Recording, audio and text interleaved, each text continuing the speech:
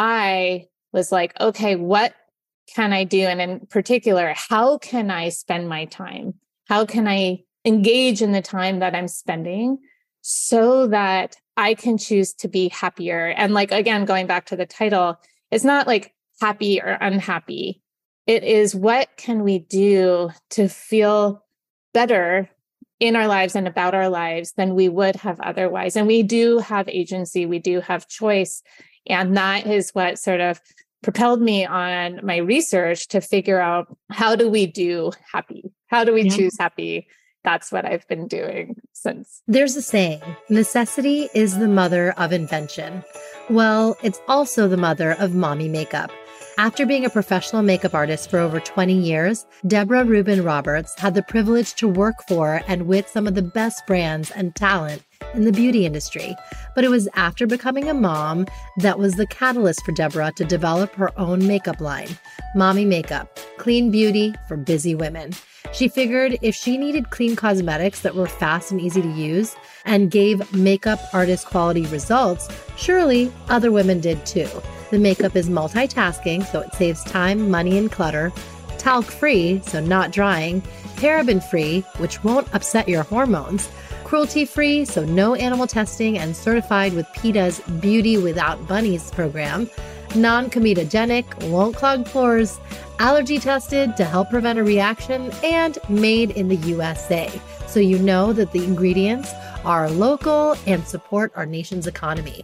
When you log on to the website, mommymakeup.com, click on free color consultation. Simply upload a no makeup selfie, and the team will send you back a comprehensive email advising which products and colors best suit your skin tone. It takes the guesswork and swatching out of the process. I especially love the tinted brow gel in Warm Brunette, which has natural fibers to add fullness to my brows, and the Triple Sticks lipstick in Tess, a beautiful berry hue, which I also put on my cheeks for a natural hint of color. Everything Mommy Makeup does will save you time and money, yet will still make you feel and look your best. Log on to mommymakeup.com and take your free consult to get started. Use my code MOMSENSE, MOMSENSE, for 20% off your first order. Have fun and feel good about makeup again.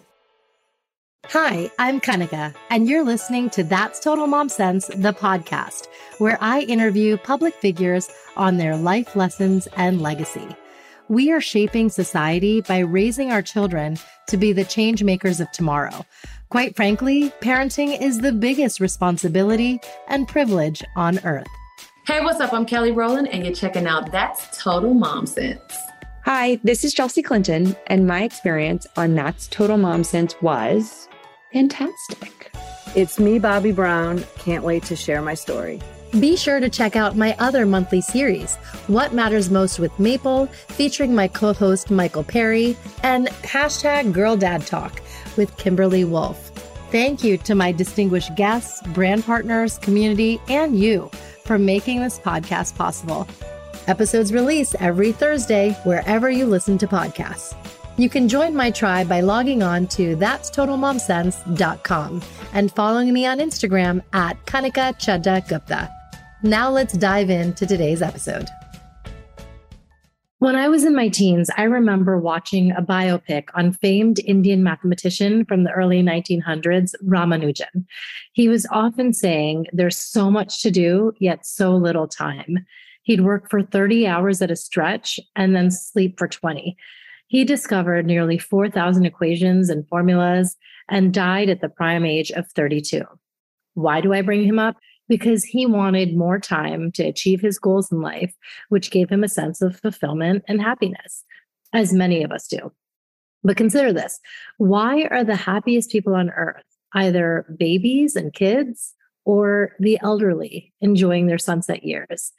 It doesn't have to be that way. And my guest today, Professor Cassie Holmes, PhD, is extremely knowledgeable on the subject. She's going to enlighten us about her research backed by case studies and science on how to be truly happy, feel content with the time we have, and will even provide strategies that we can apply to lead a purposeful, meaningful life. Dr. Cassie Holmes is a professor at UCLA's Anderson School of Management.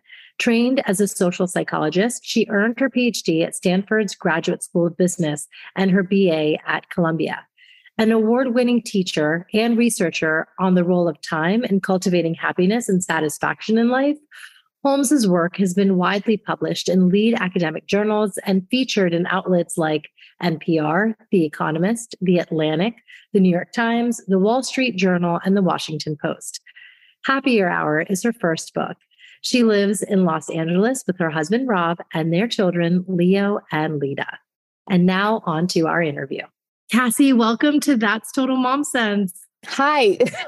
Thank you. Thank you so much for having me. I'm excited to chat with you. Me too. Me too. I'd like to give a shout out to Sarah Harden, who made this happen. So hi, Sarah. We love you. Okay. I wanted to open our discussion with Ramanujan because he was such a rare breed and a born genius. He never had any formal training in math, but went on to discover the most groundbreaking findings in the field. The one thing was that he was obsessed with not having enough time. And I think a lot of us can relate to that, especially those who are overachievers. How would you recommend we deal with those sentiments? It's an issue because it's so prevalent. So this feeling of having too much to do and too little time is what I refer to in my research as time poverty. And even if you haven't heard that term, I'm sure so many can relate to it. I mean, we conducted a national poll that showed that nearly half of Americans feel time poor. They feel like they don't have enough time to do what they set out to do. That's a lot. And yes, we find that moms tend to feel more time poor than dads, and working parents, particularly folks whose partner is also working, tend to feel particularly impoverished. But in our data, we find that all types of people, even those who are not working for pay, as well as those who don't have kids, sort of suffer from this hectic pace of life with too little time. The research shows that when we feel time poor, it makes us less healthy. So we are less likely to go to exercise. I mean, I'm sure so many can relate to, like, that's often an excuse is like, why am I not exercising? Because I don't have time. It makes us delay going to the doctor. I can personally say that I injured my wrist in October and I still haven't gone to the doctor because I feel like I don't have enough time. Oh, no. Yeah. It makes us less nice too. When we're in a hurry, we're less likely to slow down and help others out. It makes us less confident in being able to achieve what we set out to do. And it makes us less happy. And it's that I'm particularly concerned about is the effect on our emotional well-being of these heightened feelings of stress and overwhelm and unhappiness and dissatisfaction and burnout that comes from feeling like we don't have enough hours in the day to get it all done. Time as it relates to our age. Why is it that kids and the elderly are the happiest? Kids, because they're not in a rush. They are in the present moment. They are just absorbing and experiencing and not sort of struggling with that burden of responsibility. As we get older, and among older folks, they experience greater happiness from ordinary experiences. And that really comes from recognizing that our time in life is limited, right? Actually, the pandemic has highlighted to all of us just how fragile life is. And when we recognize that our years are finite, what it does is it makes us feel that our time is so precious. And so we found in our research, we looked at the happiness that people experience from ordinary versus extraordinary experiences. Ordinary being those simple moments, like that moment shared with a loved one, at the breakfast table, or noticing the sunrise, or savoring that delicious cup of coffee or delectable, glass of wine. versus the extraordinary experiences are, these like once in a lifetime vacations, the getting married, going to an incredible, like world famous restaurant. What we see is that extraordinary experiences make everyone sort of happy, regardless of age. But it's really, as we get older, those ordinary experiences produce greater and greater happiness, such that among older people, because of that recognition that time is finite, our time in life is finite, that makes us savor more. But it doesn't require age to have that effect of delighting in and recognizing the joys that are right there in our everyday life. You're so right. And I think that's what's so profound about your book. On a personal note, my mom was recently diagnosed with dementia, and it's been really hard on my sister and I and our whole family. She is inherently happy, is just kind of basking in the joy of all the ordinary things. Like when we just are enjoying a cup of tea with her or holding her hand. It's so important to think like that. And the fact that you wrote this book, you're helping us do that and realize this universal truth earlier on in our life. The purpose isn't to make people think about death. The purpose is to make people make the most of their lives and recognizing that we must, right? Because we don't want to end up with regrets. And I'm sure, with your mom, it's her joy that she's experiencing the moment of holding your hand, but you also recognizing that this is finite and your time with her, in fact, is. And so leading you to savor those moments, to make sure that you create those moments, despite the busyness of all of our days with the kids and the jobs and the everything else. It's so easy to be like, I'll do that later. I will go visit her later, and sort of pushing it off for those important things, making it happen now. So Happier Hour as a title is brilliant. Thank you. I'm super into all things self-help. And so I have other books that I'm sure, they definitely played into your research: Designing Your Life, Find Your Unicorn Space by Eve Brodsky. And I love that this is now also on my shelf. And what do you think, readers are going to glean from this book as it relates to others, and how they're all very connected, but distinct at the same time? We have agency in our happiness. And also I want to say that when I'm using the term happy, I'm not talking about a sort of fleeting, frivolous, selfish pursuit. What I'm talking about is experiencing more joy in our days, as well as satisfaction about our lives. So it is experiencing a sense of positive emotion, as well as a sense of meaning about the days that we're spending and the lives that we're living. So happier is that we have agency, we have control, we have choice in making ourselves happier. And my take on it, and this answers your question of how my book sort of fits into this genre and contributes, is that it is about time.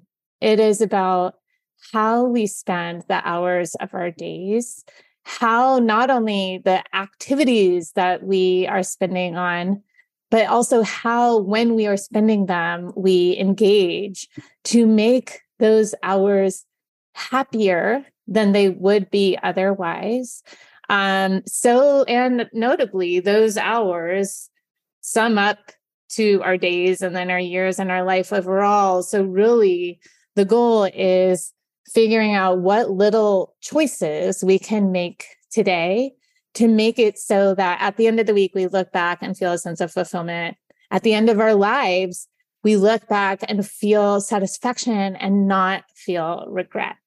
And now if you could kind of take it back and regale us with maybe some of the life lessons you learned that have shaped, what you're doing today, and how you've done so much research around happiness and time and leading a meaningful life. For me, a very shitty thing happened where 2 weeks before my wedding, to whom I thought was the love of my life, and this wedding that I had spent a year planning, and everyone was flying in from around the country. And my fiance freaked out and he called me. Literally, my car was packed with wedding dress, with my honeymoon clothes, because I was going down to San Diego, where I'm from, 2 weeks early to get the sort of wedding preparations finalized and get ready. And I'm pulling out, and he called and he's like, Cassie, I'm not ready. Like, I can't get married. And I was like, the heck, dude? I mean, like, I'm understating my reaction. So at that moment, sort of my sunny existence shattered, like my sort of future that I had so perfectly planned out, as well as my emotions, this person that I was in love with and wanting to spend the rest of my life with.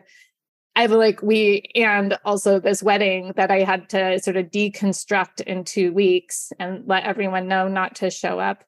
It was absolutely devastating. And I did get depressed for a while. And I was like, as someone who is naturally so happy, I was like, wow, I don't want people to have to experience this. And I don't want to experience it for any longer than I have to. And I was like, all right, what can I do to choose to be happier? What can I do to get through this? And looking at the research, which I'd already sort of started in this space I was in a PhD program at Stanford's business school, and starting to look at sort of satisfaction and choice satisfaction and thinking about it from a life perspective. So sort of happiness. But I was like, this is a cult. Like, I need to figure out how can people choose to be happier so that you're not just relying on your natural disposition and personality, that when you're subject to circumstances that are not positive, can we make a choice to be happier? And in fact, we can. And looking across the literature and data, the effects, yes, natural disposition has a big effect. Circumstances have an effect, but a significantly smaller one than we predict.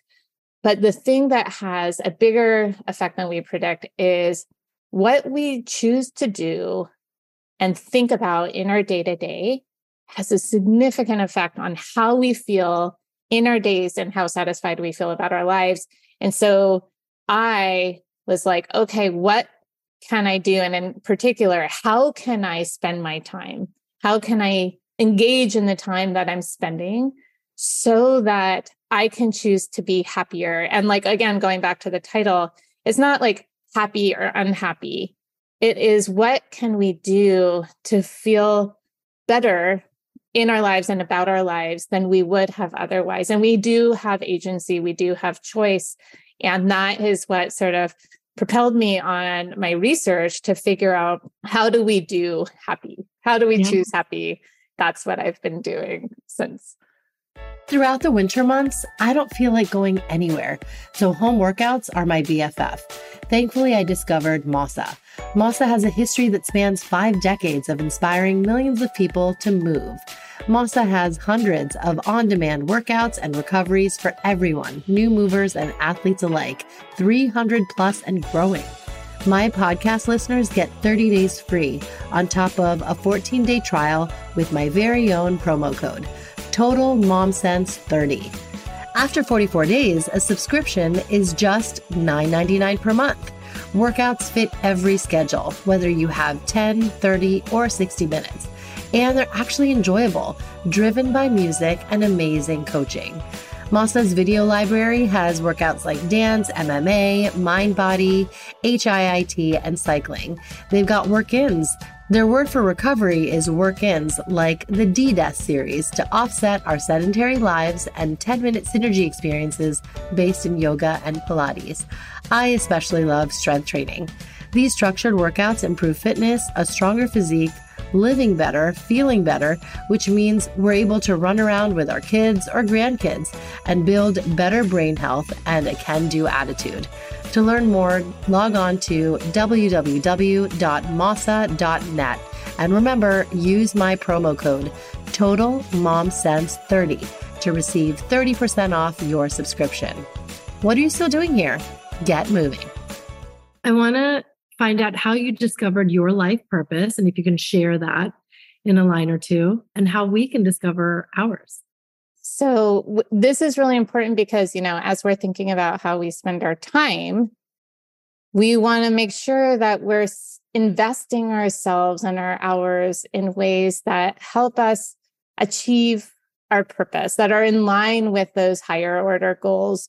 I share an exercise in the book, the 5 Whys exercise, to help folks identify their purpose, because it sounds really lofty and hard. And it's basically answering, why do you do what you do? And then for your answer to that, why is that important? And then your answer to that, why is that important? You ask yourself 5 layers of why. And what that does is it uncovers what truly motivates you. Like, what is that goal that you ultimately have? What impact you want to have? Like, what actually matters? That is so helpful because it's really clarifying of what to say yes to, and more importantly, what to say no to, because there are endless incoming requests and opportunities. And we only have, a finite number of hours in our days and amount of energy that we have available. If you know why you're doing it, if you know the impact, the meaning that it has, that is driven by you, it's not some general sense of success. And so by understanding what drives you, you can use that as your metric of success. You can use that as your motivator. So when you see there's a discrepancy, that's what drives you. It's like, oh, I want to live into that and be that. And then when you're doing an activity that might not feel so fun, but you realize why you're doing it and that it is in line with your purpose, then it does feel more fun and worthwhile. Your course at UCLA is called The Science of Happiness and Life Design. And your students are just so enthusiastic about all that they've learned. I mean, it's derived from Laurie Santos's Psychology and the Good Life at Yale, and Bill Burnett and Dave Evans designing your life course at Stanford. And it's something that's so unique and has all these tangible takeaways and allows them to reframe how they're hardwired. So what are some of the takeaways that your students have mentioned have changed their lives? And the book very much was motivated and sort of captures the important takeaways of the course. And in the book, I give exercises, which are basically the assignments I give my students so that readers can apply and experience the benefits of these insights. Now, I will say that I include all of them because different exercises, different insights resonate differently across people. Part of it is about spending time on activities that matter, on those things that are worthwhile, that actually make you feel satisfied. But oftentimes the question is well, I don't know what those are. And so what I encourage folks to do is track their time. So in the research, time tracking is we look over the course of people's days, what they're doing, as well as how they're feeling. So we can look on average, what are those activities that tend to be associated with the most positive emotion? What are those activities that tend to be associated with the most negative emotion? But that's based off of averages. So what I encourage folks to do, and I have this assignment in the course as well as instructions in the book, is to, over the course of a week, track your time, writing down for each half hour, what are you doing, as well as rating on a 10-point scale, how do you feel coming out of it? And while sort of tedious to do this, it's so powerful because at the end of the week, you have this really wonderful personalized data set. So you can look across your activities and be like, what are those that made me feel best? What were the most satisfying and fulfilling? Also, what are some common dimensions of those activities? So you can really identify sources of satisfaction and fulfillment for you. You can also see just how much time you're spending on your activities. And so oftentimes my students will be like, holy moly, I had no idea that I spent that much time on social media. You think it's 5 minutes here, and those 5 minutes inevitably are a half hour and then turn into an hour. And then those hours add up. But I think even more insightful or illuminating is not just how much time they're spending. And I didn't feel that great because they have their ratings right there. And they're like, I thought social media was my sort of fun time. That's me time. But when they see that their rating, like it actually makes them feel like a 4 on a 10-point scale. Meanwhile, they're so busy that they don't have, quote unquote, have time to spend like meeting up with a friend for dinner or to take the kids to get ice cream after school. Yeah. That actually in doing them, you're like, oh, these are my 9s and 10s. These are those fulfilling times. And so the time tracking exercise is really helpful to identify opportunities for reallocating your time towards the activities that are more fulfilling. I also wanted to touch on writing a eulogy letter. I really love this exercise. And I think a New York Times article I had come across years ago about how it's important to have a eulogy resume, because I think, in this culture, this capitalist culture that we're in, oftentimes we're chasing after this accolade, that achievement, that award, that promotion, whatever it may be. But at the end of our life, we're not thinking of those wins. You're thinking of, how much time did you spend with the people who mattered? And so I wrote mine out, and I'd love to share it with you. Yeah. And then also hear maybe some lines from yours. Kanika was a giver. She gave her time, her heart, and her whole self to those she loved. As an empath, she felt others' pain and joy so viscerally. She was a devoted mother to her 3 kids, wife, daughter, sister, and friend. She dedicated her life to being a purveyor of stories, whether she was interviewing public figures about their legacy or sharing pearls of wisdom from strangers she'd connect with on the subway. She knew the power of storytelling could break cycles and change lives. Like her mother, she learned to be selfless and follow her dharma. Like her aunt, she was a people person, always connecting others and trying to brighten their day with a kind note or gesture. Like her grandmother, she was meticulous and regimented, connected to the divine, inherently spiritual, and even a little superstitious. She always led with love. That's beautiful. And absolutely is inspiring. It's not only inspiring to us listening, but, with that clarity of what matters to you and the legacy that you want to leave. And it's really about how you want to show up to people today. It's a clear reflection of that for yourself. And that is so important. That's actually why I have my students do this assignment. It is writing your eulogy, sort of projecting forward to the end of your life, reflecting back, what life do you want to have lived? How do you want to be remembered? How do you want to sort of exist in other people's hearts and minds? And I will say that some of my students, and actually one student who's super conscientious came to me and she's like, I'm sorry, I can't do this assignment. I know that it's tied to a grade, but it just gives me great anxiety to think about my death. And I'm like, let's reframe it. Write about the life you want to live, because this is absolutely not about death. It is about life. And it's the life that you want to live. And with that, and we actually find in our research that when people take a broader perspective of time, thinking in terms of years and their life overall, as opposed to hour by hour, they report greater meaning in life, greater satisfaction, as well as greater happiness in their days. And I think that the reason for that, and we have some evidence to suggest, is that by taking this broader perspective, by having, the eulogy exercise is something that is very clarifying of this. It shows what matters to you, what is ultimately important. And so often in our days, we are reacting to and spending our time with respect to what seems urgent, as opposed to, or irrespective of its importance.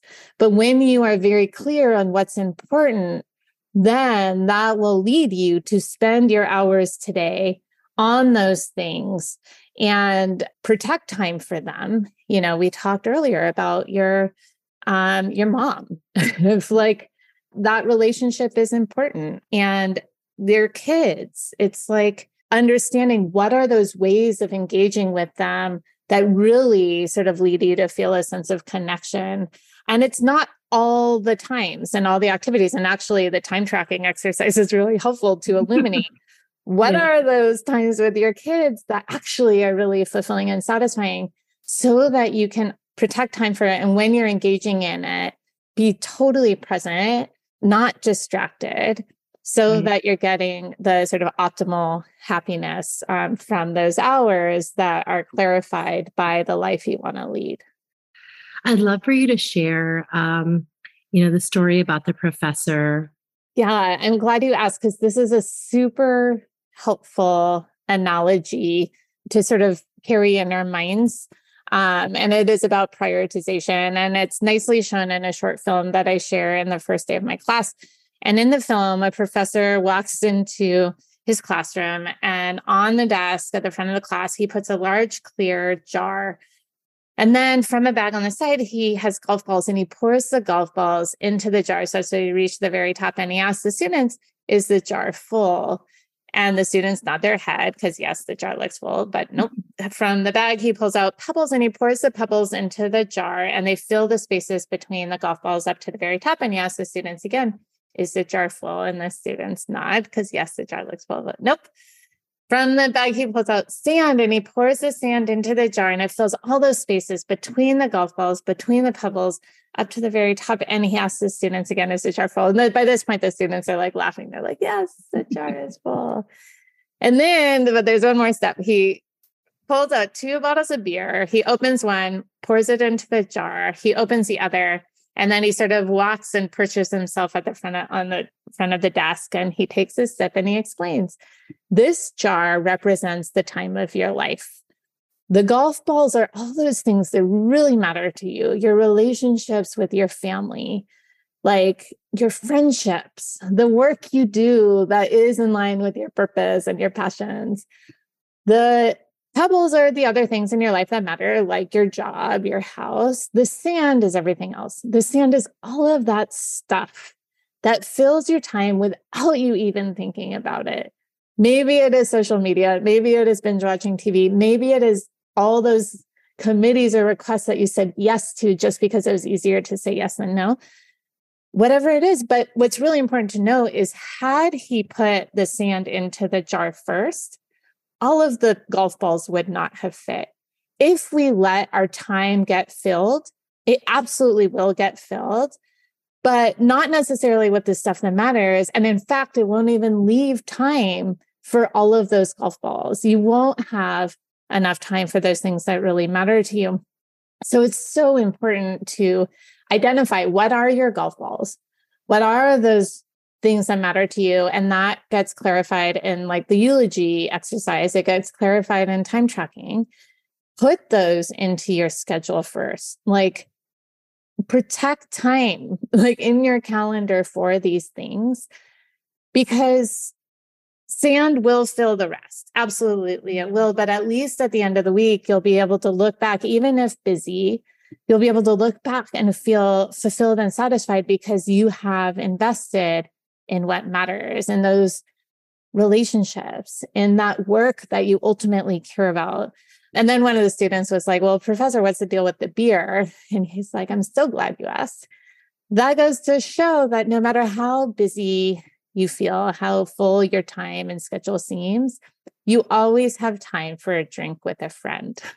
Oh, I think is also an important lesson, that there are these things that matter that we do ultimately have time for, and we need to make the time for. Tell us a little bit about your motherhood journey. I mean, I am so in love with my 2 kids, Lita, who is now 7, and Leo, who is 10. But the journey is a tough one. And particularly because of what we've talked about already, of like the role of time poverty. Like, I had Leo when I was still an assistant professor, so working really hard to get tenure. And I actually opened the book sharing this experience where I was still on the faculty at Wharton, an assistant professor. I had traveled up to give a talk in New York, and it was just such a crazy, harried day that I was like, I don't know if I can do this. between wanting to be connected and a good parent and then the work and partner and friends and all that sort of stuff, it's like, I don't think I can do this. And I considered quitting. And so I didn't quit. Instead, I redirected my research to figure out how do we invest our hours so that we do feel satisfaction, so that we're not rushing through these moments with these people that we love. And I am so grateful that I didn't quit and I stuck with it. And it wasn't at the cost of my relationships with my family, because I'm very purposeful. And I share in the book some ways that I spend, like my weekly coffee date with Lita is this routine that we turned into a ritual. And it's so special. It's each week we protect this time, and we have our coffee date playlist, and we, order the same thing. And it is time where it's just the two of us to sort of soak each other up and be together. And while I can't be in the carpool pickup line at 3 any day because of my work, I'm absolutely connected, and we have this wonderful relationship. And I would actually say one of my proudest moments in this whole book experience was when the box of the actual books arrived, and I went and to give Lita a kiss goodnight after she was asleep. And I saw that she had the book on the pillow next to her.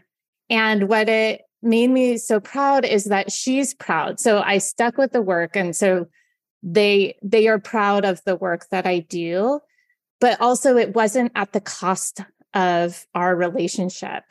And so that is something that I am so proud of, that we can, if we are intentional, if we are thoughtful, if we prioritize the golf balls, including the work that's important to us, and we protect ourselves from the sand. There's absolutely, things that I am not doing and failing at. Like my inbox is just a mess, and I will never get through it, and I won't respond to some people, and I feel badly about that. But otherwise, if I don't protect the time for, my coffee dates, the work that will actually make progress on what my purpose, and with my husband, and Leo, all to say it's been a ride, but I live the research findings. I live what I am advising folks to do in the book.